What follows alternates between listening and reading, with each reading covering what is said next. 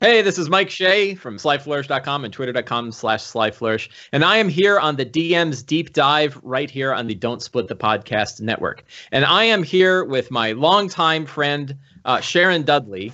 And we are going to talk today about how to make D&D more accessible for the visually impaired. Sharon, would you please introduce yourself? Okay, I am Sharon Dudley, and I've been playing D&D for 30 years. It's a really long time. And I've played Champions, I've played Vampire, I've played Mage, I've played a lot of role-playing games. So hopefully I'll be able to answer Mike's questions today. And you've recently got into the Game Master seat, is that right? You mean GMing? Yes. Yes, sir. I started with my safety zone, which is kids, and it worked pretty well. And I've done a few times GMing for adults, which to me is much harder. So we'll get to that in a bit. I want to hear some of your experiences on that. So with every show, I like to start off with what are the I like to start off with like 3 tips that the guest can kind of offer to the audience right up front. So in case nobody wants to listen to us talk for an hour, but they actually want to get something out of the show, they can get it right away. Sure. So what are the top 3 things DMs can do to make our games more accessible to players who are blind or otherwise visually impaired? I would say you don't need boards. You don't need the grid boards. If you just use descriptive vocabulary, that really helps. And the second thing I would say is for blind people, pictures aren't very helpful. Right. So I know that's sort of an obvious thing, but you would be surprised. So if you had visually impaired people at the table or a blind person at the table, you really, the picture is sort of useless. It's just a rectangle. Mm-hmm. And the third thing I would say is don't use the words this and that when you're holding up things because it's very confusing. Mm-hmm. So, and sighted people tend to say those words a lot. Mm-hmm. Mm-hmm. I'm talking about this, and then the blind person is thinking, what in the world? I don't know what this is. What is this? What do you have in your hand? So those are my 3 top tips. Right. Gotcha. I had the opportunity to talk with another, I think he's visually impaired, not fully blind, D&D DM. And he and I were talking back and forth on Twitter, and he brought up something that, I mean, you and I have played D&D together for 15 years. And I was embarrassed by the fact that he brought up this tip, which I don't think I have ever done, which was ask, like, how can I make, when you come to the game, how can I make the game better for you? Right. Because the reality is I might not know. Right. I think that's a great tip instead of assuming what you can do for a person with a disability. Because sometimes we just do things in different ways. And I find that I love it when people ask. I'm not offended at all. And different people need different strategies and different things. So you might have a person that needs Braille notes. You might have a person that can really picture the grid board very well. I just have trouble with that. I'm more into the theater part of games and role playing. Yeah, as you well know, Mike. Yes, as I well know. Our audience doesn't know, but I know. Yes, the audience doesn't know, but I love the theater aspect. Sure. Of role playing. Yeah. The storytelling. Yeah. The second story girl. Oh yes, yeah. Oh, that was so great. Crazy. Yeah. Hey, it's an inside joke no one else is going to get. I know, Chris will get right? It. And Michelle will get it. So you and Chris also go to many game conventions, right? I know you go to Dragon Con pretty regularly. We've all met up at Origins, I think last year, right? Yes. Yeah. So you've had a good opportunity to play in a wide range of games from a wide number of game masters. Yes. What were some of the games that went particularly well for you? I mean, from the point of view of someone who's blind, what DMs handled it particularly well and made the game really fun? Well, I think some of the things that make a game really fun for me are the same things that make a role-playing game fun for everyone. A good plot, a great GM, somebody that is really bringing the characters and the setting to life. Mm-hmm. There are definitely certain things that could help for me. I love it personally when GMs use music. Mm-hmm. I just think that sets the tone for the game. And I know this great GM that uses music a lot. Okay, it's Mike. Yeah, I was going like, yay me. Yes, yeah.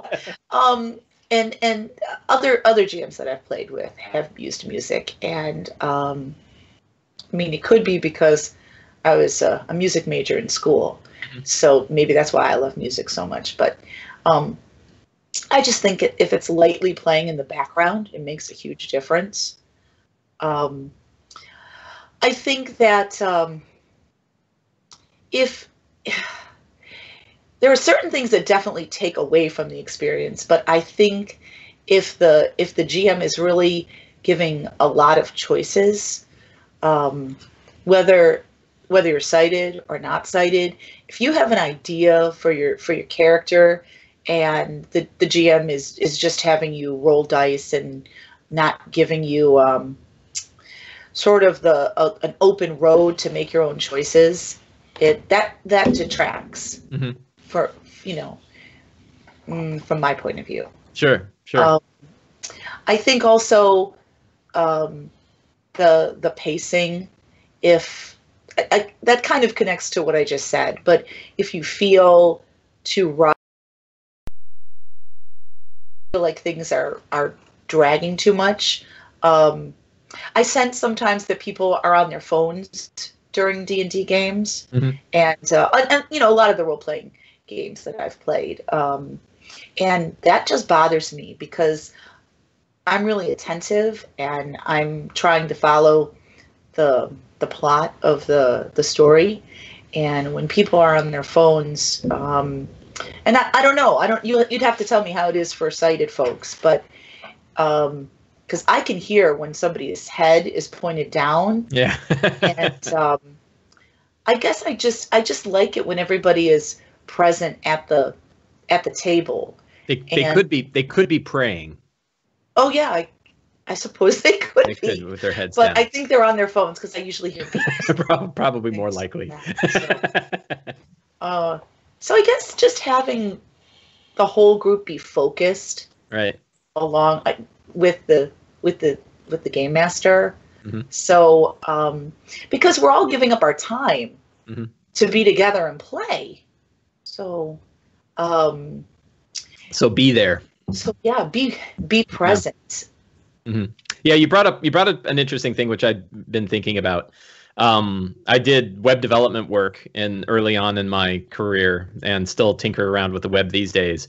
And at the time, there was a big push for web accessibility guidelines, in particular, particularly making the web something that screen readers could read well, mm-hmm. Rather than just visually, be visually displayed. And at the time, the web was young, and websites were terrible at it. Like, people were misusing a lot of things in how they designed a page that completely screwed up screen readers. And I came to an interesting conclusion studying it for a while, which was building a website that's good for accessibility made the website better for everybody, whether they were using those or not. And you kind of hit on the same thing with a game. Like, the things that will make a game good for, someone who's blind or visually impaired makes the game good, period. we want the same things. Yeah. I think so. I mean, as we talk more, there are some exceptions. So, for example, some GMs have a screen, or not a screen, but a board where they'll put the initiative order. Yeah. And if a GM doesn't tell me that it's my turn out loud, or give me some sign that it's my turn. Now, usually I can also watch who is going before me, but if the order is changing from round to round, that can become confusing. Do you understand what I'm saying? Yeah. So what's interesting is, particularly with initiative, we've kind of gone through, or I've personally gone through different systems. So like there was that Pathfinder initiative board that was very popular. First of all, people used to write it down on a piece of paper, and then like that Pathfinder initiative board came out that had little magnetic nameplates, and you could kind of sort the nameplates. I'm sure Chris has one of those, and people would use that. But the problem is that people couldn't see when their order of initiative was. Right. So we went to things like table tents or cards that sit over the top of a DM screen with the intention that people at the table could see where they are. But if you can't see, we're just as we're in the same spot as the Pathfinder board. So so it just helps if the GM says your character name. I have to remember that. Like I don't, it again never occurred to me that I should say something like, Sharon, just so you know, Rob goes right before you. So when you hear Rob go, you're next. Well, something simple as that could help, right? Yeah, I haven't had a problem at your game. No, and I've never noticed a problem. Yeah, you've always said, you'll either say like, right now we're going in a circle, or right now you passed out the cards, and then like somebody will just say, oh, you go fourth in the order. So, and because I'm not on my phone and I'm paying attention. Yeah, right. Yeah. Probably better than most. Yeah, and the phone thing's interesting too. I've there's many different opinions about what to do with phones, and I've been of the I lean towards the idea, similar to what you said, which is people are spending their time and energy to come to a game. And my feeling is like, if it's their time and their energy and they want to spend it playing a clicker game on the phone, okay. But I do recognize that it can actually hurt the experience for other people at the table, not just themselves. Yeah. If they're distracted and it's their turn and they don't know what's going on. So it's a tricky thing to deal with. And I think some are more, some have a heavier set of rules for that. Sort of like, hey, everybody put your phone in a jar, like your biker gang. Yeah. And others, I tend to let it, I tend to let people kind of do whatever they're going to do, but that's tends to be my style in everything in life. Yeah. I mean, when I've gone to teacher conferences or workshops, instructor, I'm sorry, I can't speak tonight. The instructor will usually say, look, just try to be present here with me. Hopefully I'll be interesting enough, sort of bring some light humor into it. And I like that approach. But then also saying, if you have an emergency and have to take a phone call, because we all have lives outside of the game, maybe. I'm not sure. I don't. Yeah, but I'm sure there are some that do. Yeah. Yeah, it's interesting. Good point. So what are some? I've heard a couple stories from you guys over the years, but there's probably some other ones. Having played in all of these games, what are some of the games that went particularly poorly, and why and how? Okay, well, that's Chris's game. Don't bring up how. No. I won't. He's in the room. My husband's in the room, so I'm not going to. Oh, he's there. Yeah, hey, he's Chris. here. Hi. Left. He's just sort of lurking at the moment. Yeah. So, well, let me just tell you, for D&D, 4th edition was really hard. No, you're laughing. Why are you laughing? I know exactly why. Because of the board was always changing, and the push and the pull, and And shift and slide. So I was utterly confused. It was, and I started not wanting to play when fourth edition was very in vogue. Right. I just didn't want to do it. And I think we did sort of take a break for a little while, and we were playing things like Dragon Age and some other. Why we played Pathfinder? Yeah, I was gonna say, like, when did you guys start playing Pathfinder? Was it right around that time? I think it was. I think it was because I was having difficulty with knowing where my character was. And I was having other people move the miniature. And I just felt like I was really good at role-playing and really good at D&D specifically. And then 4 came out, and I just thought, I don't understand this. This is too much moving. I don't know where to go. I can control their people, but I don't want to control their movement. So it was just... Yeah, I just didn't like it. I thought, it's just not my particular style. It wasn't many people's particular style. You're not the only one. I don't know. I just felt that it just wasn't for me, and not that for others it wouldn't be a good system. Also, I was discussing this earlier with Chris, and we were talking about Cortex. And just the character sheet, and you have different dice for every pool, your pool, and you'd have a 12-sided dice for stats, and then you'd have a 10 for another thing, and then you'd have an 8 for this weapon, and it was really challenging to, especially at a convention, to play my character, and Chris was also playing. My husband was also playing at the same time, and then if I can comment on that, on every one of her turns, I had to read the entire character sheet to her because she had to pick an ability from each dice. I had to pick, and then so I mean, I got through some of those games, but they weren't as fun. And I remember one time at Origins, I felt really bad. We left a game, and it was I just remember it was a D&D style game. Maybe it was just something a little homebrew and maybe based on a 20-sided die. But what happened was the GM gave a word problem. And you really had to see it to figure it out. Right. And there were a few other things in that game, but I finally said to Chris, I'm just not having fun. So we apologized to the I think it was a married couple, GM and his wife, and and we just left. And it wasn't them. It was just that it was just too hard. Right. I think I remember this story, and I think one of the things is, like, you asked, are there more of these? And they're like, yeah, there's a whole lot. Yeah. You're like, I don't really sit here watching everybody solve a cipher. Yeah. And I mean, cipher is really, really boring. Yeah, right. I was trying. Chris and I were talking about this. Did you have another?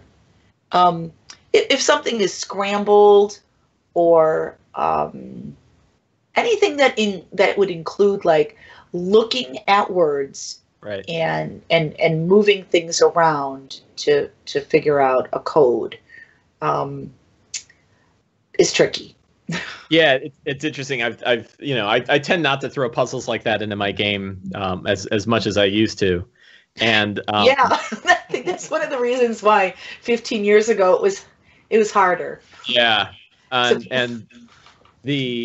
one of the things that I've done since is that there's alternative ways to deal with it, right? Yes. Like you can have one can have a cipher, but there's beyond people that can't see it, which sucks completely. Yeah. There are people who just hate ciphers. Right? They just don't want to do it anyway. And you're like, well, maybe rolling a check helps you understand some of it. How would you? But I think that idea of, like, well, how would you have thinking about it from the point of view of a DM, if I took that cipher and I said, I'm going to flip this upside down, and now they have to solve it, right? They have to solve it without looking at it. How would they do so, right? And then it wouldn't be looking at it, right? It would have to be, well, they have to come up with some other way, right? Some other 20 questions. Clues. 20 questions, yeah. Yeah, right. like a room filling up with something, and if you don't get it in a certain number of questions, then you die. Wow, I went there, Mike. I went straight to death. That's what we do. Yeah, you're in a GM seat, so I know. Scary. How about so obviously, like, visual, there's a couple visual puzzles I've used in the past. There's one called the Mastermind puzzle, which is based on the game Mastermind. There's another one, the solving ciphers is another one that I'm sure comes up. Are there what kind of puzzles are there types of puzzles that work particularly well? Types of puzzles that you tend to run into in RPGs that you like? Well, we had what's the Sherlock Holmes game that we have that I like? We have several. But can you remember the Baker Street? Baker Street for Sherlock Holmes. And you get you roll dice, and then you get a certain number of clues. And then some of the clues are true, and you can find out which clues are true and which clues are false. But that one works for me. And there's just a lot of role playing. It's sort of like deduction. By gathering pieces of evidence, you can figure out which clues are not true. Yeah, that's interesting. So I really like that. Trying to think of what other kinds of puzzles. You're given a clue, and then you're given 3 conclusions that are drawn from it, and you roll dice to eliminate those conclusions. Interesting. Yeah, that's a really cool game. I'm thinking about other. So you're saying specifically puzzles, which riddles. Obviously, I would think that riddles are a relatively good form of puzzle that we can throw into our game. I always try to think of like other things that we can put into our game that are beyond rolling dice or fighting something, or beyond kind of role playing. But you come to a big door and you want something that's keeping that big door closed that isn't a athletics check. Yeah. And riddles are an obvious one. Bell lock. Well, I'm trying to think. Like some of the things in Labyrinth, when when has the situation with the knockers, the handles of the door. I should have watched it because I knew you reviewed it on the show. Oh, but I haven't. Just things where you can ask questions to creatures that talk. I like things like that. And just trying to figure out if somebody's telling you the truth or if they're lying to you, which I never thought of, but it's kind of similar to the Baker Street game. Yeah, that's actually really so. Probably one of the biggest thing that's changed my own game is that the majority of my preparation for a game is now in writing down these things I call secrets and clues. And when I'm running a game, I'll start by saying, where's the game going to begin? And I'll be doing this for the game that you guys are coming to on Saturday. Okay. What are the 10 things that you guys might learn during that session, right? And I typically don't put in lies. Right? They're typically true things. Yes. I could have false things in there. Right. And that would be kind of interesting. Like, what would be some false rumors? Now, I'd probably say like, this is false, but you might learn it anyway. And that idea of having sort of a variety of different things that could or couldn't be true, and then being able to pick up the pieces of evidence that tell you whether they are or aren't, feels like a really neat puzzle. I'll have to think about that. As you were just talking, Mike, I thought another thing that I really like is when the GM uses different voices. In my husband's game, we went to hell, and I can say literally, we went to hell. Literally. And my character was talking to a lawyer in hell, and Chris did this voice. Maybe I can get him to do it right now. Do it, Chris. Come on, Chris. We do. Well, I tried to do a combination of Christopher Walken and Quark. Yeah. Did you hear what he said? Christopher Walken and yeah, Quark. I have my own mic here. Oh, okay. Yeah. Okay. Let's hear it. Well, what you need to do is process the proper paperwork. And I loved it. I can't even begin to tell you. And get more cowbell. No, he didn't say that. But it was so much fun for me just talking to this lawyer in hell. And it was so much fun because I really felt like I was there. Now, okay, maybe I'm a little crazy, but... Well, that's why we play these things, so we feel like we're there. I really did. And it was the sense of danger. And, Chris was also describing the scent. And see, I don't know if people do that very often for sighted folks. But I don't know. I think about those things a lot. Also because, I'm a kindergarten teacher. So I'm also always thinking about how to make things very five senses for the kids. Right. So when I GM, I want to include as much of that as possible, sort of talking about, well, is it a windy day? Is it rainy? How does it feel? What's the ambiance? What does it smell like in the bar? It's just, does it have like a stale beer smell? Or I don't know. I tend to think of those things. Sure. So yeah, that's a good one. If you use that with your gaming group, it could only add that the vibrancy and the richness to the game that a lot of people really like. Yeah, so this is one of the questions I wanted to talk to you about, and you hit on a good piece of it, which is how obviously written descriptions don't work. So describing what are the things that help you, quote unquote, visualize an area. And smell being a good one, right? Like that's a really good example of something that I could put in there. That works. That's a great question. I mean, if when we were doing the castle, it's on the the vampire. I can't think of his name. Ravenloft. Strahd. Yep. Yes. I remember one time, you just described the fog, and you described it in a few sentences, and it was just such a rich description, and you were just saying that it was so thick, and you couldn't see but a foot. I only did that so everybody had advantage. Oh, okay.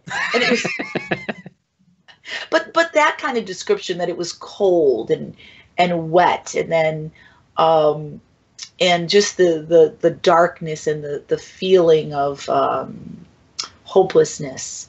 Yeah, I loved that. Mm-hmm. But you know what I'm saying? I'm just describing a feeling of hopelessness and how fun that was. But sure. But it is fun when you could bring in as many of the senses as possible. Texture. The oily, slimy texture. Yeah, the oily, slimy, dripping down the pillar. Cold.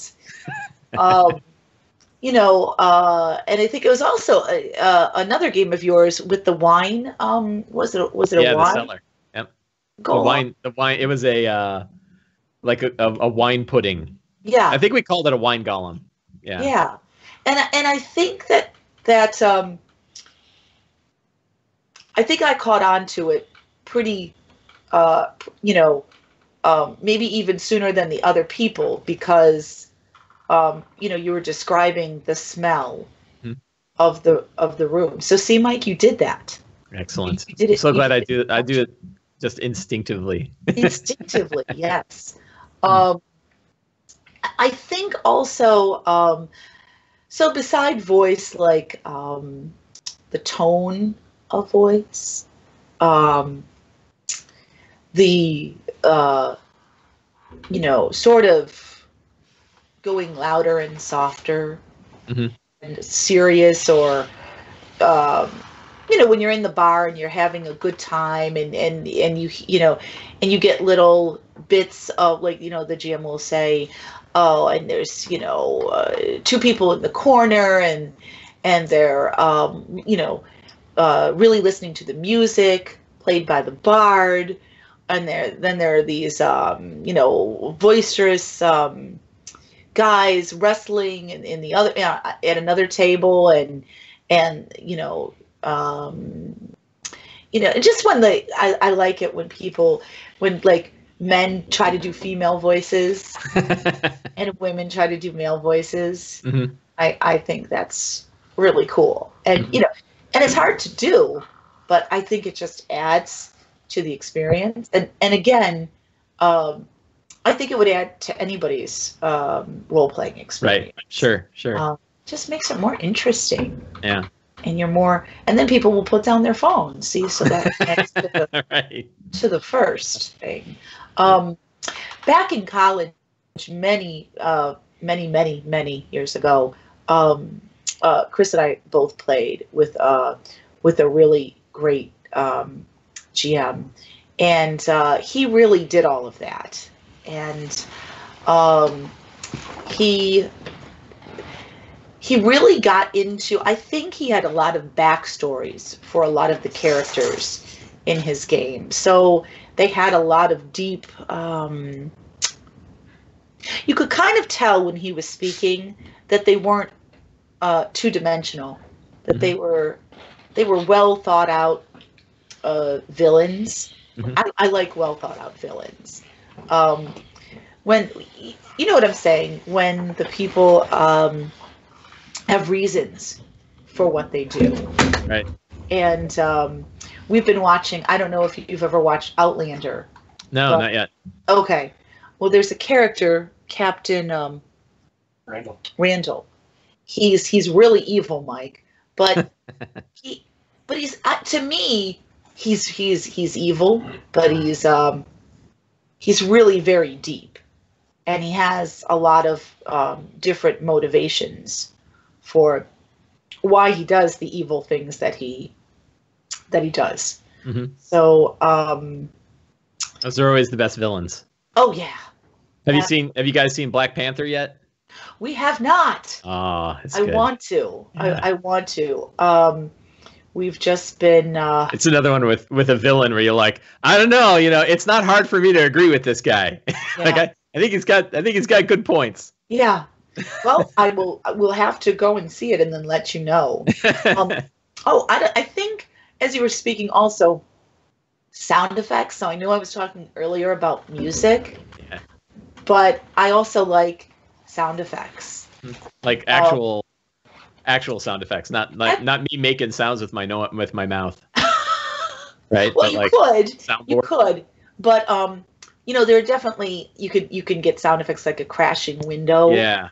Or a slamming door, or footsteps, and not that I want to add work for GMs, but it just adds to it. Yeah. And if most GMs have their computer right there, and it's just neat, it kind of brings you more into the story. Yeah, I've never done it. I've seen a lot of soundboards, and I think like a lot of apps, a lot of devices have soundboard software. And yeah, I've always been like, man, I'm too busy. I got too many things going on. But it's sure. Kind of neat. Yeah. Yeah, but since we're doing this, I might as well just say my game that would get top ratings would have the music, the sound effects, the character voices, the GM saying, okay, it's your turn, Chardrin, or whoever I'm playing that, and really making the whole story come alive. Right. With those things. I know that you. Well, let me ask and make sure, but I'm pretty sure I know the answer to this. You tend to prefer role playing. If we look at 5th edition and its 3 pillars: role playing, exploration, and combat. Mm-hmm. You tend to prefer role playing certainly over combat. Is that an accurate statement? I would say it's an accurate statement. Yeah. And you were not alone. In surveys I ran, it was 2-to-1 over combat for almost everyone. Like, I like combat too. I mean, there's no greater satisfaction in life than than killing a hag or a demon or crushing your enemies with your sword, or totally tearing apart a minotaur or an abomination. Right. I mean, I love that too, but I think that you could also play. Sighted people can play a computer game for that. I really can't, but sometimes if I've had a really hard day at work, with my 5-year-olds, God, I want to kill something. That doesn't sound right, Mike. That's okay. It's just you and me and Twitch and YouTube. Yeah, right. Yeah. It's only forever. No. I just mean that, it's a stress reliever. It's good sometimes just to, it's purely fantasy. I don't really want to kill people, but sometimes I'll just say, God, I really want to kill a monster right now. Right. And I want to do it like in a couple hits. Right. So, so you mentioned that, the obviously having a board and a bunch of minis running around is not that useful, and I having been a firm veteran of 4th edition, I was very used to running minis on a grid, and now since 5th edition came out, I now oscillate between them. Right, I use them both, but I love Theater of the Mind for many reasons. I love how dynamic it is. I love how fast it is to get into it and out of it. I love the things that people can do in it that you can't represent with a mini on a 2-dimensional plane. What are the aspects of so I know that what are the things that really work well when people are running combat in the Theater of the Mind? What are ways that you've seen that work really well when somebody's running Theater of the Mind? Is that a fair question? It's a fair question, but then it brought up something that you didn't ask me. Okay. Can I? Yeah, start with your thing. Okay. I cannot stand it when people are drawing out rooms. Oh my God, it drives me crazy. It drives me absolutely crazy. And actually, Mike, I'm not even thinking about your game because I'm playing like 5 games right now. Right. With 5 different groups. And forgive me, Ben's gonna know, but I love Ben as a GM. But when he's drawing out the rooms, I know it's helpful for the sighted people, but it just, for me, it takes so long to draw out that room, and I just think to myself, and you don't need this. Yeah, for everyone else, there's at least the benefit of seeing a room at the end. And for you, it's like, it's no different than if you didn't No, it's have, no different. It's exactly the same for me. So it's really like, you just killed 5 minutes of my time. Who is stinking, and it's more than 5 minutes, because then, people are arguing about the dimensions and, well, you have to draw this closet. Right. Oh my freaking, I'm sorry. So, but you said the question was, the original question was what? So when people are running, so Theater of the Mind has in my, first of all, I think now that they've handled encounter building in 5th edition by adding better rules in Xanathar's Guide, totally separate topic. Okay. I feel like the one thing that is missing from 5th edition that I feel like they could really embrace and do something about is better guidelines for DMs to run Theater of the Mind combat. Many of the designers that run D&D have said they run Theater of the Mind. They like it. Chris Perkins, in the game that's one of the most popular RPGs streamed on the internet, if not the most popular, probably the second most. I think Critical Role's pretty good. He runs Theater of the Mind, but they don't really tell you how to do it. Right. So when you've seen people doing it, what are the characteristics that have made it work well for you, and then where does it kind of fall apart? Those are excellent questions. And I didn't prepare you with those either. So no, it's okay. I like options. I like it when a GM sets up a room, for example, and tells you, let's just talk about a bar, for example. I like it when the GM will say, okay, you have your bar, and you have your there's a gigantic open fireplace. This fireplace is so when we think of fireplaces now, we think of our fireplaces that are in our living rooms, if we have one.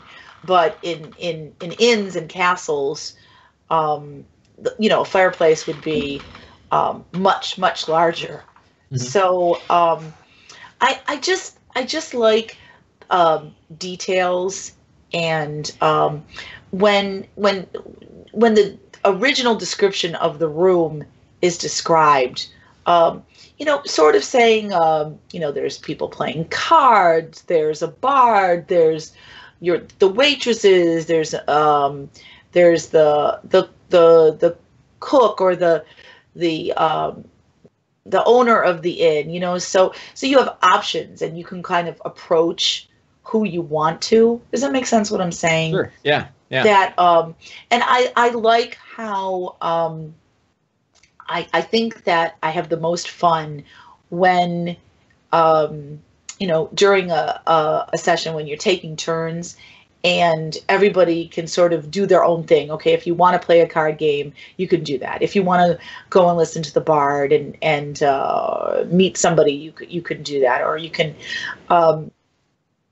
even have a romantic interlude with somebody. Mm-hmm. I mean, to a certain extent. Mm-hmm. in the game.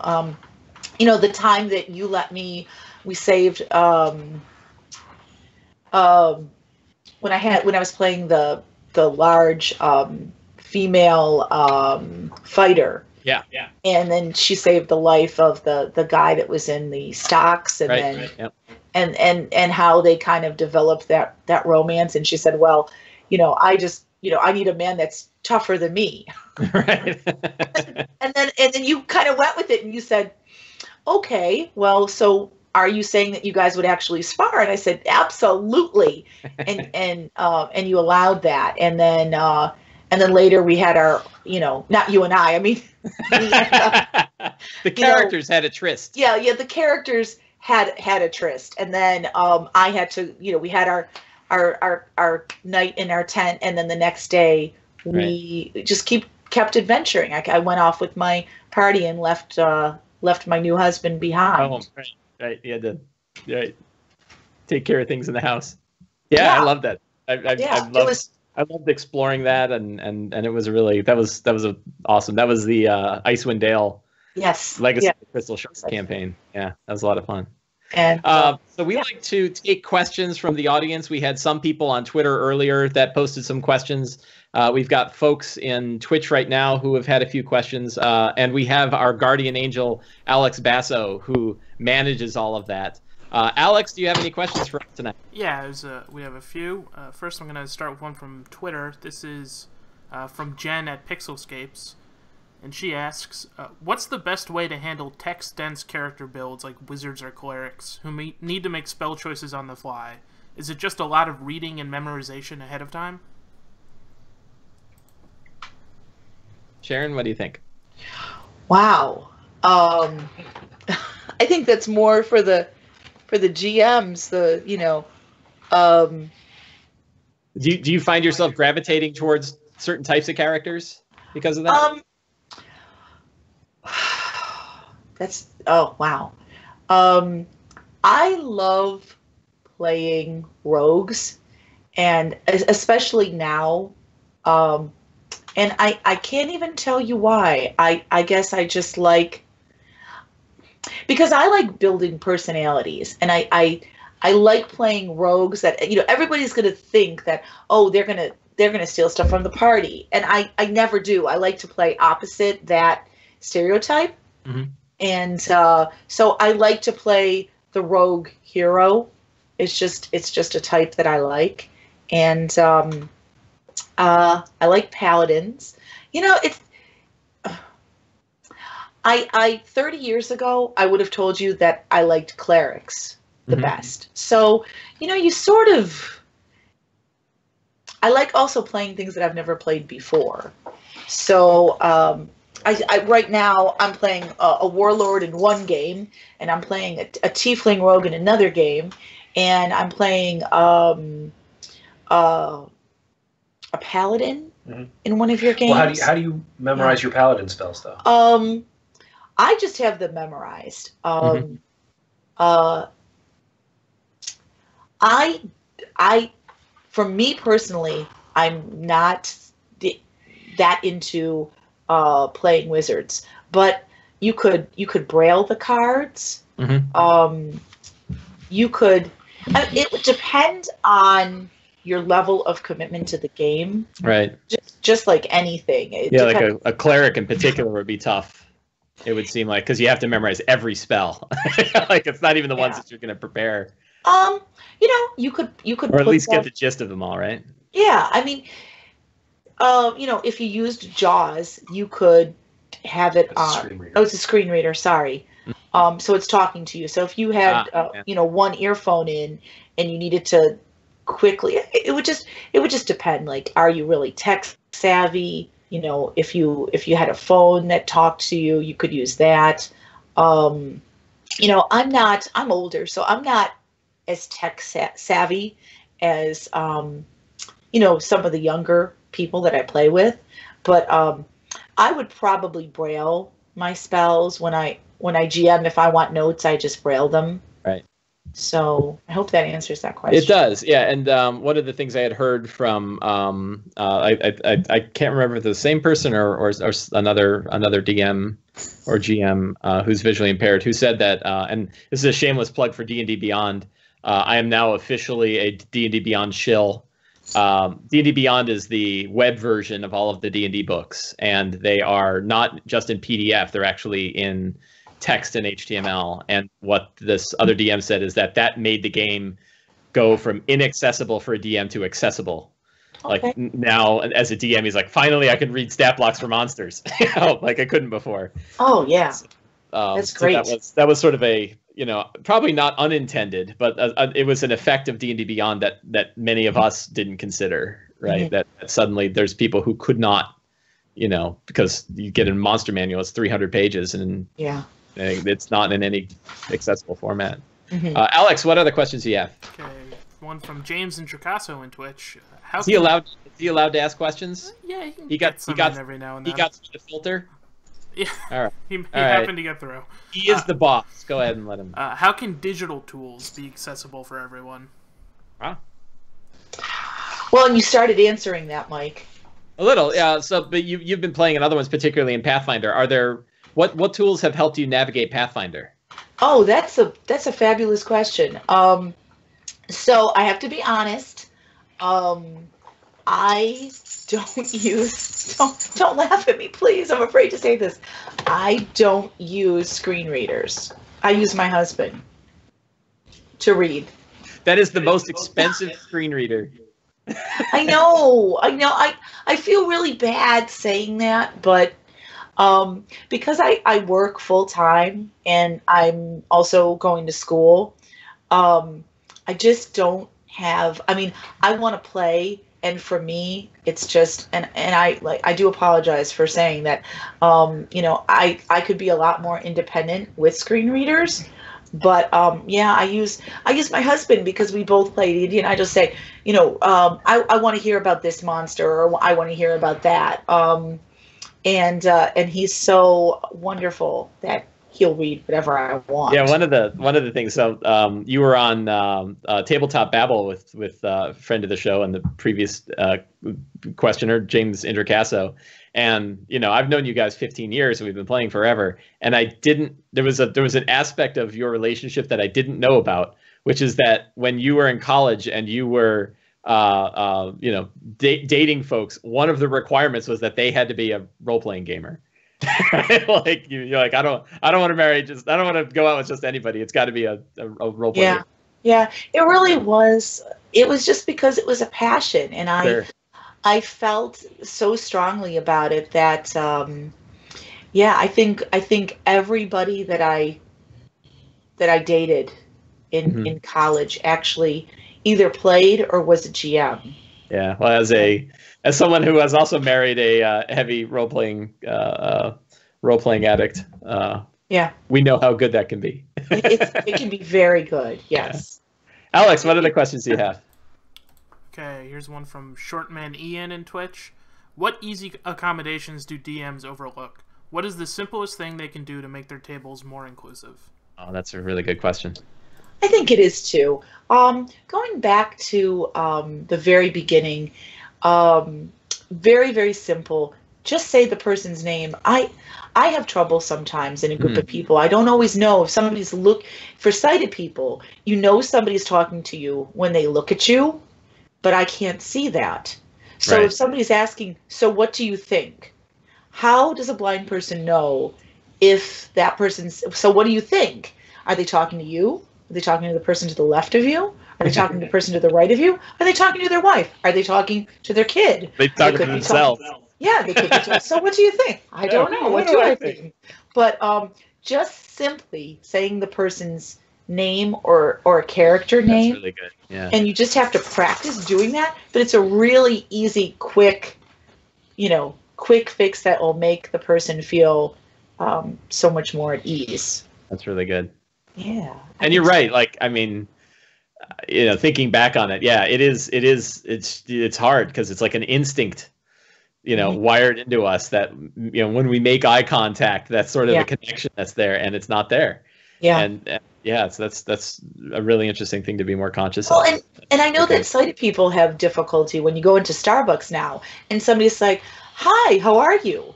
And sighted people have told me they don't when they have the ear thing. Yeah. So I'm talking about, and I have been with sighted guides, and I've said, "Are they talking to us?" And the person I'm with says, "I don't think so." They don't know either. They don't know either. I think they're on their phone, and and then they'll say, "Yeah, they're on their phone." Yeah. So, and usually if you wait a moment, you'll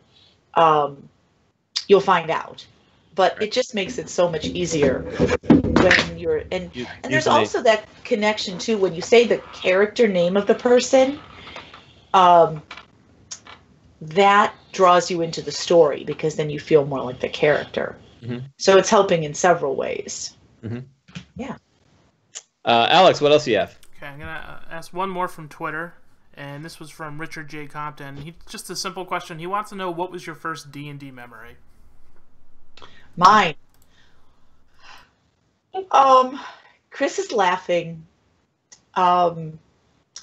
Because I still, it was a bad one. Oh no. I was very young, and I was playing with a whole group of guys, and I don't like this story already. And I knew no, it's nothing bad. It's nothing bad. I was playing a cleric, and I had a very rich backstory, and at the time, in this guy's world, all the gods were dead. But my character had such a strong belief in her god that she turned her back on a whole army of hobgoblins, and they shot her, and she really thought that she would survive. She did die. Now she was brought back later on, but I think that's and I can't believe I did that. Like looking back, it was really great for role playing purposes.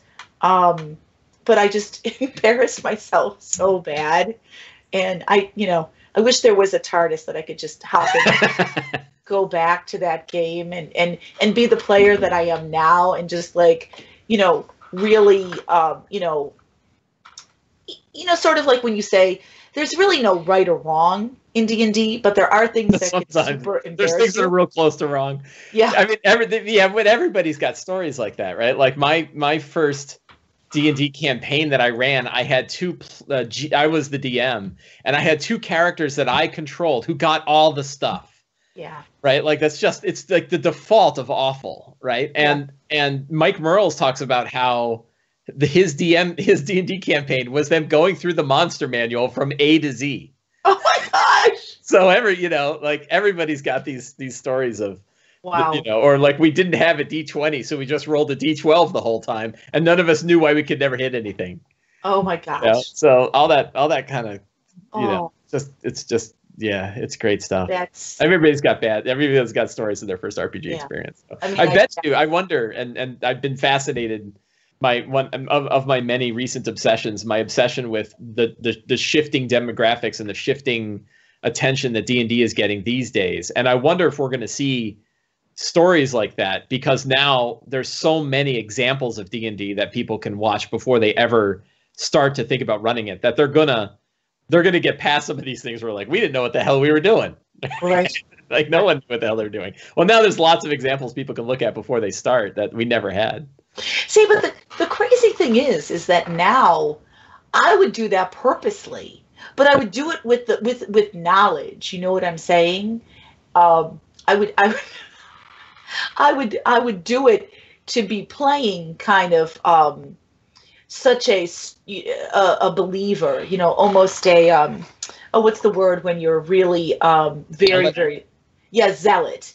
I mean, and she was just a zealot, and at the time, I remember the god too. It was Isis. I totally believed in Isis, and I had full 100% faith, and I actually brought the god back to life once my character came back to life, and it was crazy. But yeah, I wish I could just go back and apologize to all the guys sitting at the table and go, look, I'm sorry, I didn't know anything then. You know, I'm a much better player now. Right. But I do crazy stuff now too, and that's always you know, great, though. My husband could definitely swear to that I do crazy stuff. Alex, we have time for one more question. I think that's pretty much it for this week. All right. Let me see if I've got any final questions. Let me go in my little list here. We talked about that. Visualizing. Let me ask one last question. You mentioned. Oh my God, there's a alarm going off, and I don't know where my phone is. There it is. Sorry about that. So. Great sound effect, Mike. Yeah, I know. I like that. That's how pros do it. Yeah. So. Not that you're not a pro. I bet you have phones that go off all the time in your games, in your shows. Just dogs. Just dogs. Yeah. I mean, I have that too. Just our two dogs. Yeah. You mentioned like I thought it was actually fascinating. I'm not, you know, I have friends that have worked on Cortex, and I'm very sorry to say it, but I'm not a fan of Cortex either for a lot of the not exactly the same reasons, but one of my reasons is like, here's all these really articulate dice you ought to roll, and really we're just taking the top two. So it's like I pretty much could have rolled anything. So that was, but it was interesting to hear like why Cortex as a system doesn't work for you. Yeah. Are there game systems that you've played that worked particularly well for you? Maybe better than D&D 5e or Pathfinder. Dragon Age and what's the Q one? Quags. Quags. I haven't even heard of that one. Oh, quick ass gaming system. System, but it's kind of like Fate. Yeah, it is kind of like Fate. Yeah, Fate would seem like one that would work particularly well, but I wasn't sure if that was. Yeah, Fate is lovely. I love Fate. You know, I can really, you know, I've been doing this for a really long time. I think sort of the guideline is know your character sheet. I mean, like I can go to a con, and if Chris reads me the character sheet once, what's the easiest is if there are not tons and tons and tons of numbers. Right. Does that make sense? Because it's hard to hold. You know, I can hold the stats in my head pretty easily, but if I have to hold those 7 numbers and then 10 more numbers, that becomes really hard. But I can remember, you know, like, okay, my skills are this. We played something. It was the last. I think we played it with you, Mike. Is it that crazy ass German RPG? Yes. I do. I remember it. Oh, the Dark Eye. Yeah. Yeah. Now, and I think the role playing was fun for me, but the dice part was when the rules become too crazy and complex. So that's what I want to stay away from. Right. But I do like to try new games. Champions can sometimes be a little bit Chris is laughing. daunting. Why are you laughing, Chris? That's a lot of numbers. It's a lot of numbers. So it's a interesting. lot of numbers. You and I know you and Chris, and I go to Chris. I have two friends, Chris and my friend James Grimmel, who are my Pathfinder guys, right? Like when I want to know what the hell's going on in the world of Pathfinder, there's the ones I hit up about it. And Pathfinder, I've always felt, is a very mechanics heavy RPG. Now, see, I don't really have a problem. Yeah. With Pathfinder. Mm-hmm. And I'm not bashing it. It's right. Sure. I'm happy it's there. Yeah. But I like. I didn't have a problem with. I didn't have a problem with the White Wolf games. Shadowrun. I could play. Pretty much, yeah, I would go with that rule that if there aren't tons and tons of numbers on the sheet, and if there are characteristics or a personality type, Chris just reads it to me. I have that in my head, and I'm very good to go. And as you say, having 30 years of RPG experience, you're a lot of time you can gauge it and immediately tell what you're going to need to worry about with a game. Absolutely, and I know what I can play too. Yeah. I mean, now that I've been doing it for so long, Chris and I sat down at a game, and it was a Star Wars type of game, and there were a bunch of characters, and there was like somebody that used the Force, a droid, a protocol. A protocol droid. I'm sorry, I reversed it. And then they said that there was a character sort of like Kaylee, and Chris put the character that was like Kaylee to the side. He goes, "I already know what you want." Right. And so he, I think we said that during another podcast, but we've been playing together now, I think, for as long as I've been, 30 years. So yeah. He sort of knows what I like to play. Right. And, right. That's great. But it's also nice I can play by myself, but I just enjoy playing with my husband. Sure. Yep. I'm the same way with Michelle. Yeah, absolutely. Yep. Yeah. I just remember when we played last year, that whole Red series of Pathfinder Adventures, D&D at Origins. When we had the private table. Yeah. Upstairs. Yeah. And because you asked which games were hard, that was a hard one, but not because I was blind. Right. None of us had. None of us had a particularly great time with that series. So scripted. So yeah. I guess that's another thing is scripted games. Well, that brings up sort of that very example. I really felt like that whole series of adventures was built to throw quote unquote balanced or challenging encounters at people, and story be damned what's between them. Yeah, and that's why I didn't like the story I had in my head about the direction it was going to go was so much better than what actually happened. So are you kidding? You had the Red Wizards of Thay as potential villains, and you made it some hags. Yeah, hags in the basement that we never even heard of. Right. Ah! It was so confusing. It really was. That was too bad. I don't know. I think, Mike, that you should write your own version of that, and then, Of that adventure? Yeah. My docket's full. I got my own adventures to write. Sharon, this has been an absolutely wonderful time. I want to thank you so much for coming on the show. I learned a lot. Thank you. I bet the people that watched and will watch in the future have learned a lot. Oh, I hope so. Where can people find you? Where what would you like to pitch? Our podcast, Dragon Reel. Dragon Reel. Where can people find it? Is it on the iTunes? It's on. Yes, it's on iTunes. Dragon Reel with 2 E's. Or Stitcher. Or Stitcher. Or DragonReel.com. DragonReel.com. Excellent. Yeah. Excellent. Yeah. Great. Well, thank you so much for coming on the show. And can I just give it one more plug if it's for fantasy movies? Please. Yeah. So we're really into fantasy, and we talk about fantasy movies on the podcast. Yeah, and it's okay that it's kind of okay that Chris didn't like Excalibur. My husband's insane. Who doesn't like Excalibur? Doesn't like Excalibur. That was really another That was another thing. If you were, he lied. I can forgive that. Yeah. He told me that he liked it. Been together a long time. I can yeah, I can withstand that. Yeah. Alex, thank you so much for producing the show and getting everything together and wrangling the whole thing. Really appreciate it. Thanks to everybody on Twitch that came out to watch, and thanks to everybody that will watch and listen to it in the future.